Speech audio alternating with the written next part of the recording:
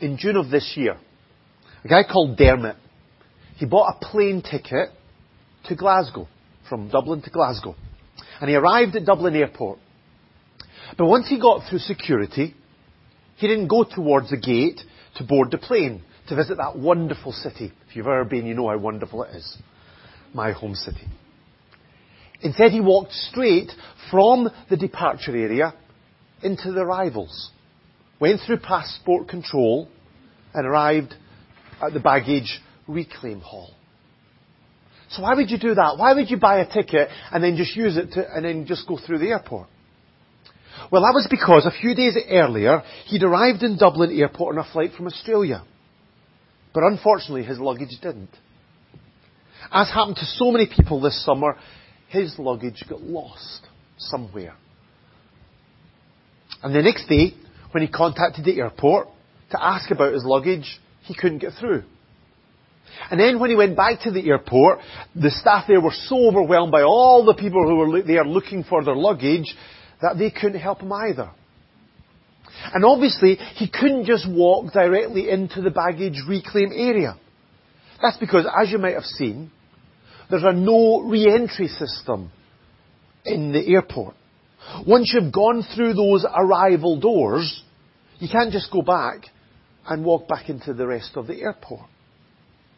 So that's when Dermot decided to buy a ticket for a cheap flight and use that ticket not to travel, but to get in through security and into the baggage hall and to search for and ultimately find his lost case.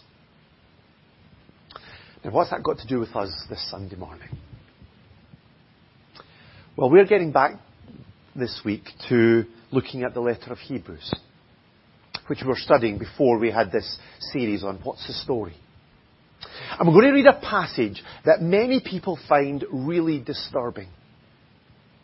That's because on first reading, it seems that it's possible for believers in Jesus to fall away from their relationship with Christ and be lost. And if that happens, then there's a no re-entry system in place.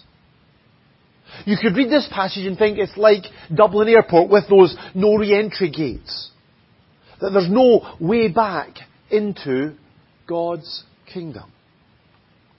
And so some people have read this passage and they've been terrified that they've fallen so far from Christ that they have become lost and can never get back. But I hope that as we go through this passage, we'll see that although there is a real serious warning here, it doesn't have to remove our assurance of our salvation. Instead, like the author of Hebrews, we can be confident of better things. So we're going to read our passage now. It's Hebrews chapter 6. And we're going to break into verse 4. This is where we kind of stopped last time. So Hebrews chapter 6 and verse 4 down to verse 12.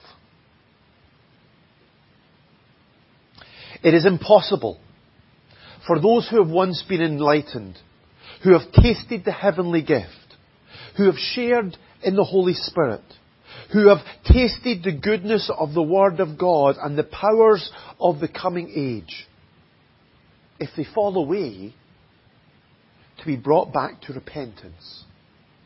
Because to their loss, they are crucifying the Son of God all over again and are subjecting Him to public disgrace. Land that drinks in the rain, often falling on it, and that produces a crop useful to those for whom it is farmed, receives the blessing of God. But land that produces thorns and thistles is worthless and is in danger of being cursed. In the end, it will be burned.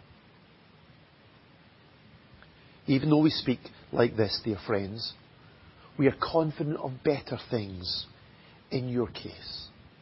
Things that accompany salvation. God is not unjust. He will not forget your work and the love that you have shown Him as you have helped His people and continue to help them.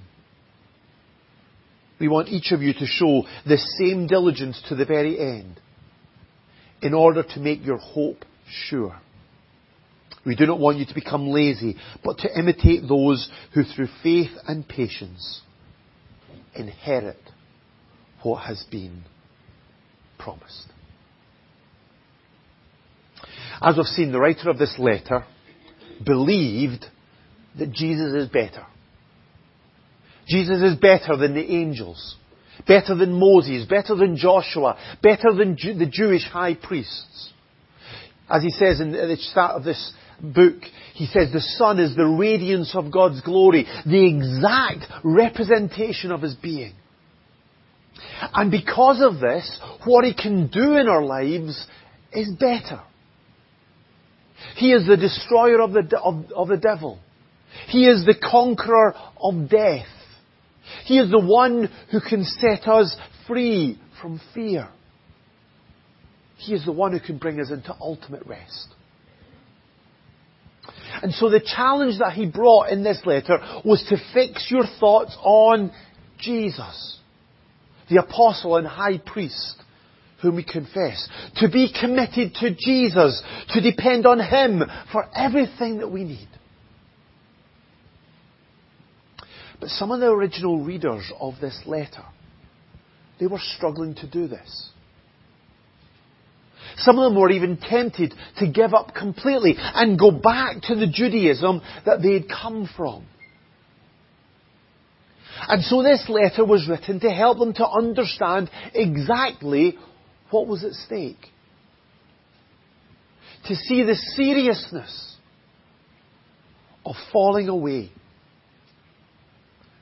And instead to commit their lives to Christ. But there's a real challenge in this passage. Actually, it's one of the most controversial passages in the whole of the New Testament.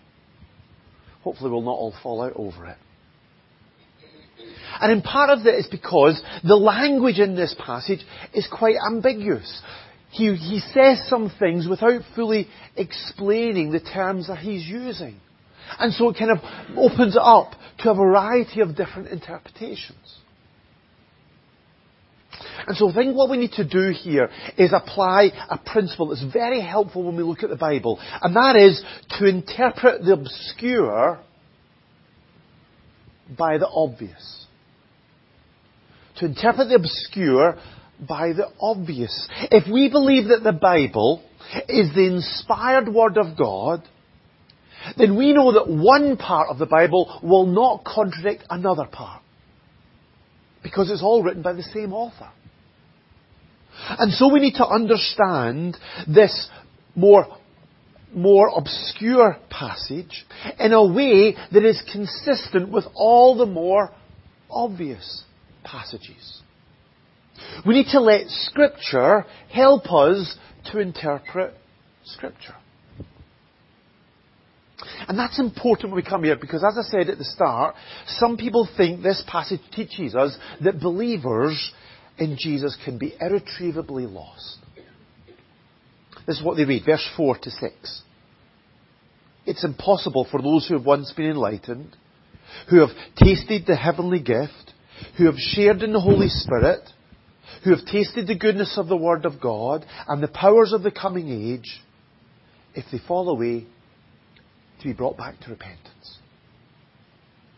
So according to this view, these verses describe someone who has been saved, but then they decide to reject Jesus. And so they're lost. They are again enemies of God. They are again outside of God's kingdom. And not only that, they can never be saved again. They've kind of crossed over that point of no return. And if all that we had of the Bible was these verses, then maybe you could say that sounds what it's saying. We might think they're right in saying that. But the problem with this view, it is that it is inconsistent with the very many plain and obvious Bible verses that teach about the security of those who trust in Jesus. For example, let me just give you a couple. Jesus said this: "Whoever hears my word and believes him who sent me has eternal life and will not be condemned." He has crossed over from death to life. Or one of my favourite verses, got a lot of favourite verses, but this is one of them. John 10. "My sheep listen to my voice. I know them and they follow me. I give them eternal life, and they shall never perish. No one can snatch them out of my hand." And it's not just that we have to go to other books of the Bible, like the Gospel of John, the couple of verses that I've quoted there. We don't have to go to other books of the Bible to see that truth being expressed. Because that truth is actually expressed in the book of Hebrews itself.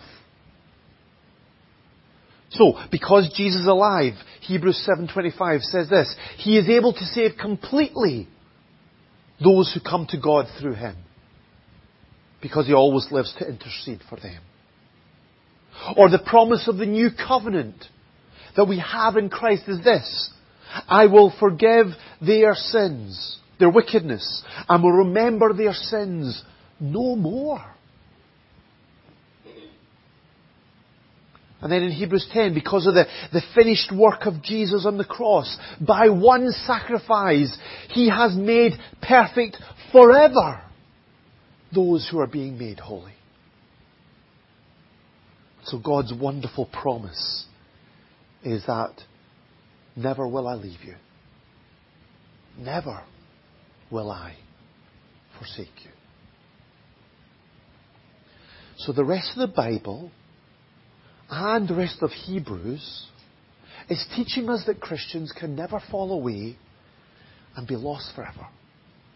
To hold that view of Hebrews chapter 6 would be to hold a view that's inconsistent with the rest of the Bible's teaching on the eternal security of those who trust in Jesus. So today we can be sure that if we have faith in Jesus, then we are safe in his hands. And nothing and no one can separate us from his love. So what then is this passage warning us against? Because it is a serious warning. Well, again, there are a number of views. A number of views that are attempting to be consistent with the truth that we've just described about the eternal security of those who have trusted in Jesus.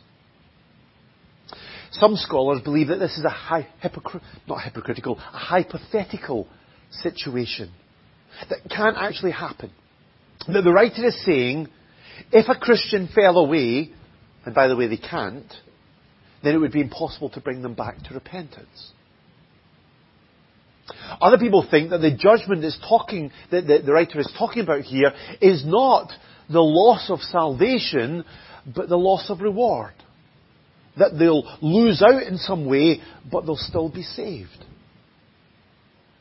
But the view that I believe best fits what the passage is saying is that the people the author is talking about here are those who seem to be genuine Christians.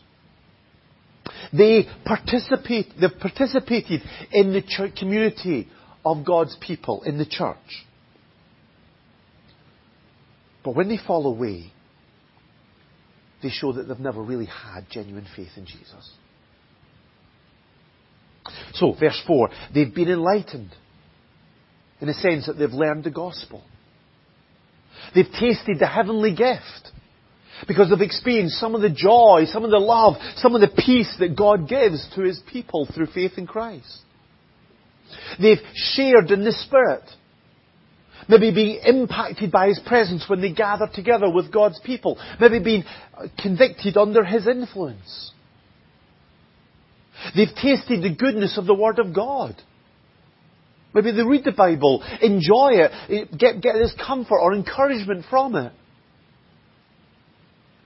They've even experienced the powers of the coming age. Maybe seen God at work in people's lives and in difficult situations. They might even have publicly repented, confessing their faith publicly.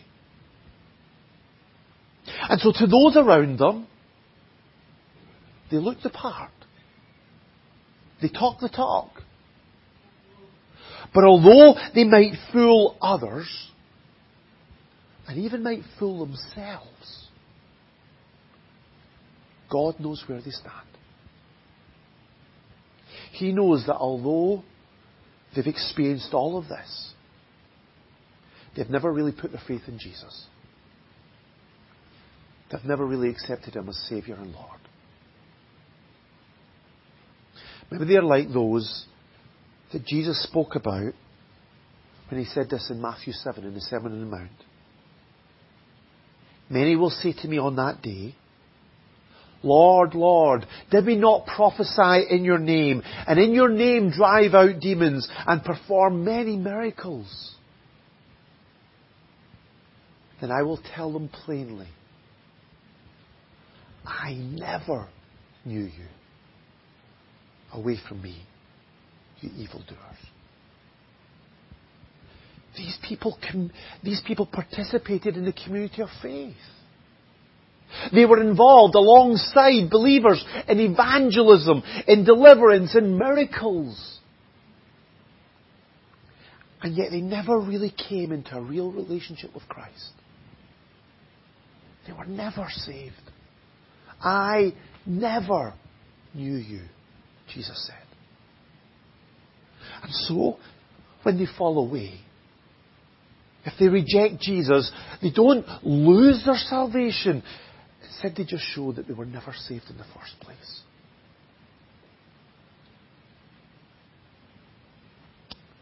They were like Judas. Judas looked like one of the disciples. He listened to Jesus' teaching. He saw Jesus' miracles. He even shared in Jesus' mission. He was sent out among the 12 and among the 72 to take the gospel to the people. And yet when the time came, he betrayed Jesus for 30 pieces of silver. And he showed that he was always the one doomed to destruction. He was never saved. The author illustrated this from the world of farming. Look at verse 7. Land that drinks in the rain, often falling on it, and that produces a crop useful for those for whom it is farmed, receives the blessing of God. Like the good soil in Jesus' parable of the sower. Those who respond to the Word of God with faith will produce a good crop for the Lord of the harvest. They will receive the blessing of God, the gift of eternal life, in God's presence forever. But land that produces thorns and thistles is worthless. It's in danger of being cursed. In the end, it will be burned. Like the other soils in Jesus' parable, these people have the same privilege of hearing the gospel, have sat in church and listened and heard. But they don't respond with genuine faith. They resist the truth. Or they don't let it penetrate right into the depths of their being. Or instead they choose the pleasure of this world or the deceitfulness of wealth. So they produce nothing of value for God. So they show that they're still under the curse of their sin. They're still facing the wrath of God. It's a serious warning, folks. It makes us shudder when we think of it. We think of it for ourselves, or for others, or people that we know. But if that's what this passage is talking about, how can we understand this warning?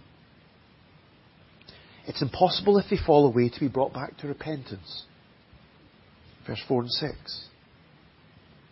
If these people appear like believers, but ultimately they turn and they walk away from Jesus having never put their faith in Him, does that mean that they can never, ever be saved? Well, that's one possibility.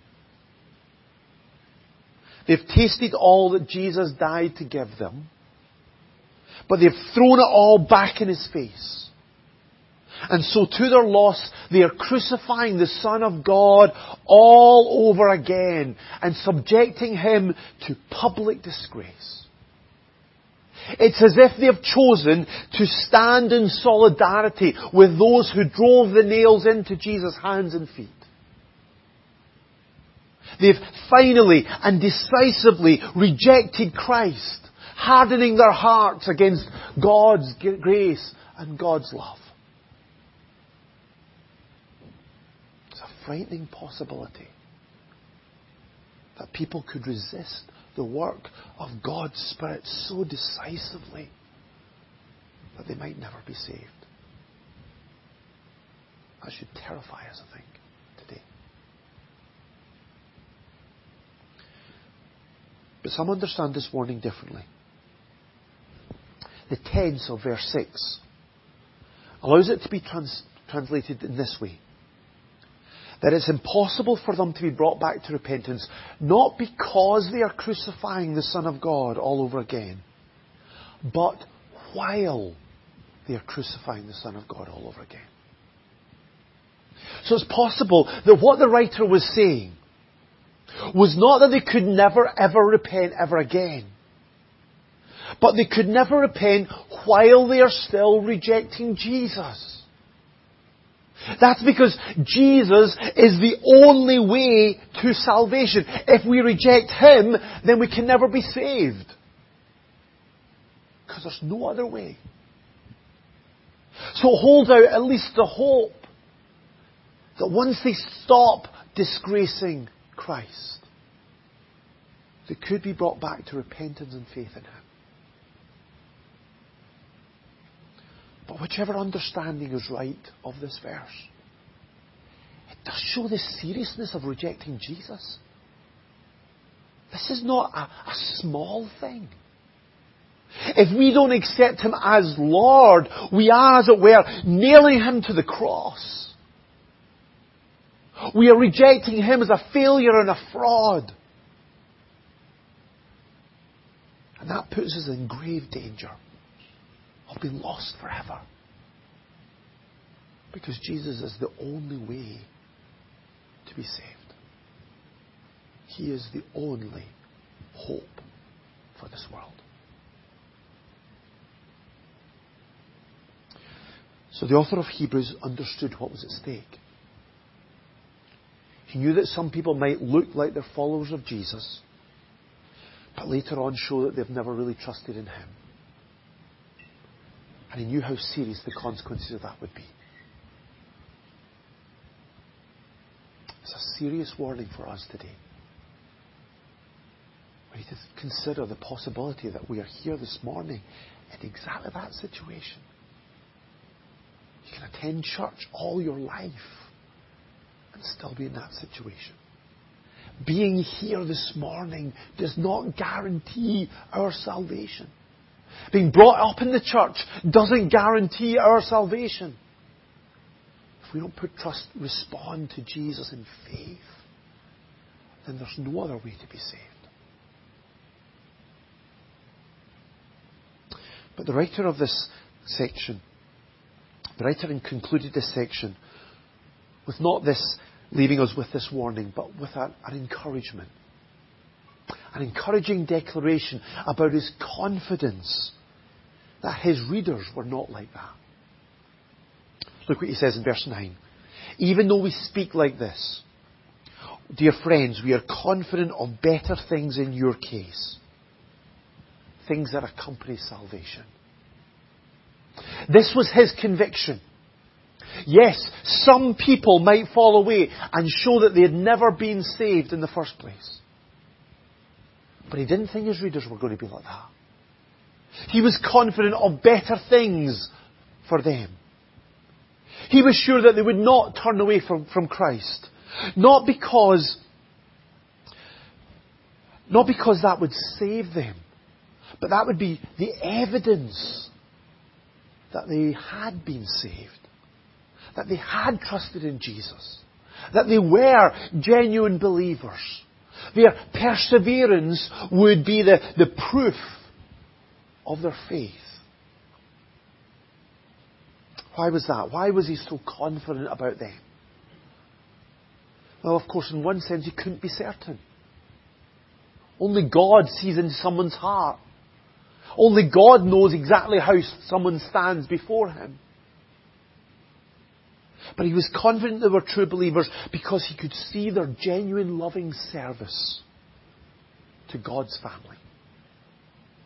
Verse 10, God is not unjust. He will not forget your work and the love you have shown him as you've helped his people and continue to help them. This love for other Christians was the evidence that they were in relationship with God. This love for the believers was the proof that they were true believers themselves. This is what John wrote in his letter. We know that we have passed from death to life because we love our brothers. That's our brothers in Christ. That's God's family. God is love. And so the fruit of love that grows when we are in relationship with God is love for his people. So if we've put our faith in Jesus, then this should be an increasing evidence in our life.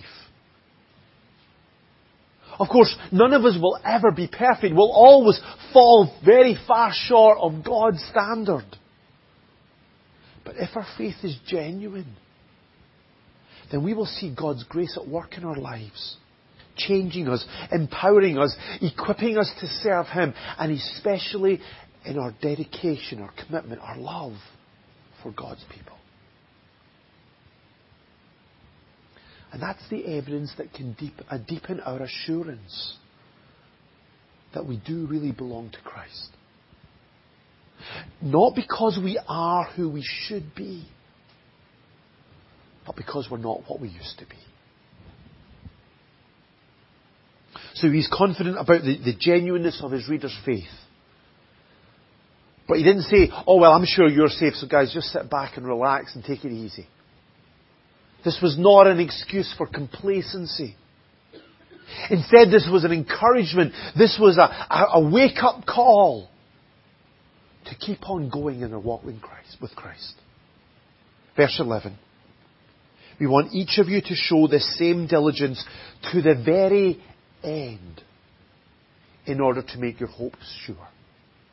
We do not want you to become lazy, but to imitate those who through faith and patience inherit what has been promised.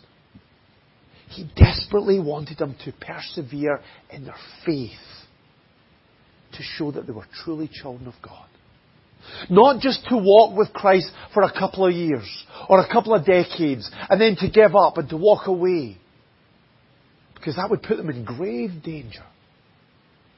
But rather to keep on going to show that they truly were followers of Jesus. That they truly were children of God. That they truly were on their way to heaven. And that's what we need to do as well. This passage is a serious warning to us. It's not a comfortable passage to read, and certainly not to speak about. But we mustn't miss this. It's possible for us to be involved in a church, to experience some of what it means to be a Christian, and yet not have genuine faith in Christ. If we walk away from him, then we're disgracing Christ. And we're putting ourselves in real danger. And it's possible that we might never get back. So this morning, we need to examine our hearts again. Examine our lives. Make sure that we have put our faith in Jesus. Make sure that our lives are showing evidence, not perfection of course, but evidence that God is at work changing us And He's especially giving us that gift of love. Love for Him and love for others. That we are showing the evidence of things that accompany salvation. If we look at our lives and examine them today, and we find that we're not in the faith, then please don't put it off any longer. Please make that decision today to put your trust in Jesus and come into God's family and know that nothing and no one can ever separate you from His love. But if you examine yourself today and you see that you are in the faith, then this is an encouragement to press on. Trusting in His finished work on the cross. Rejoicing in His eternal salvation. Confident of better things in our lives because we are safe and secure in His hands. And so one day, we will inherit all that He has promised because of His amazing grace.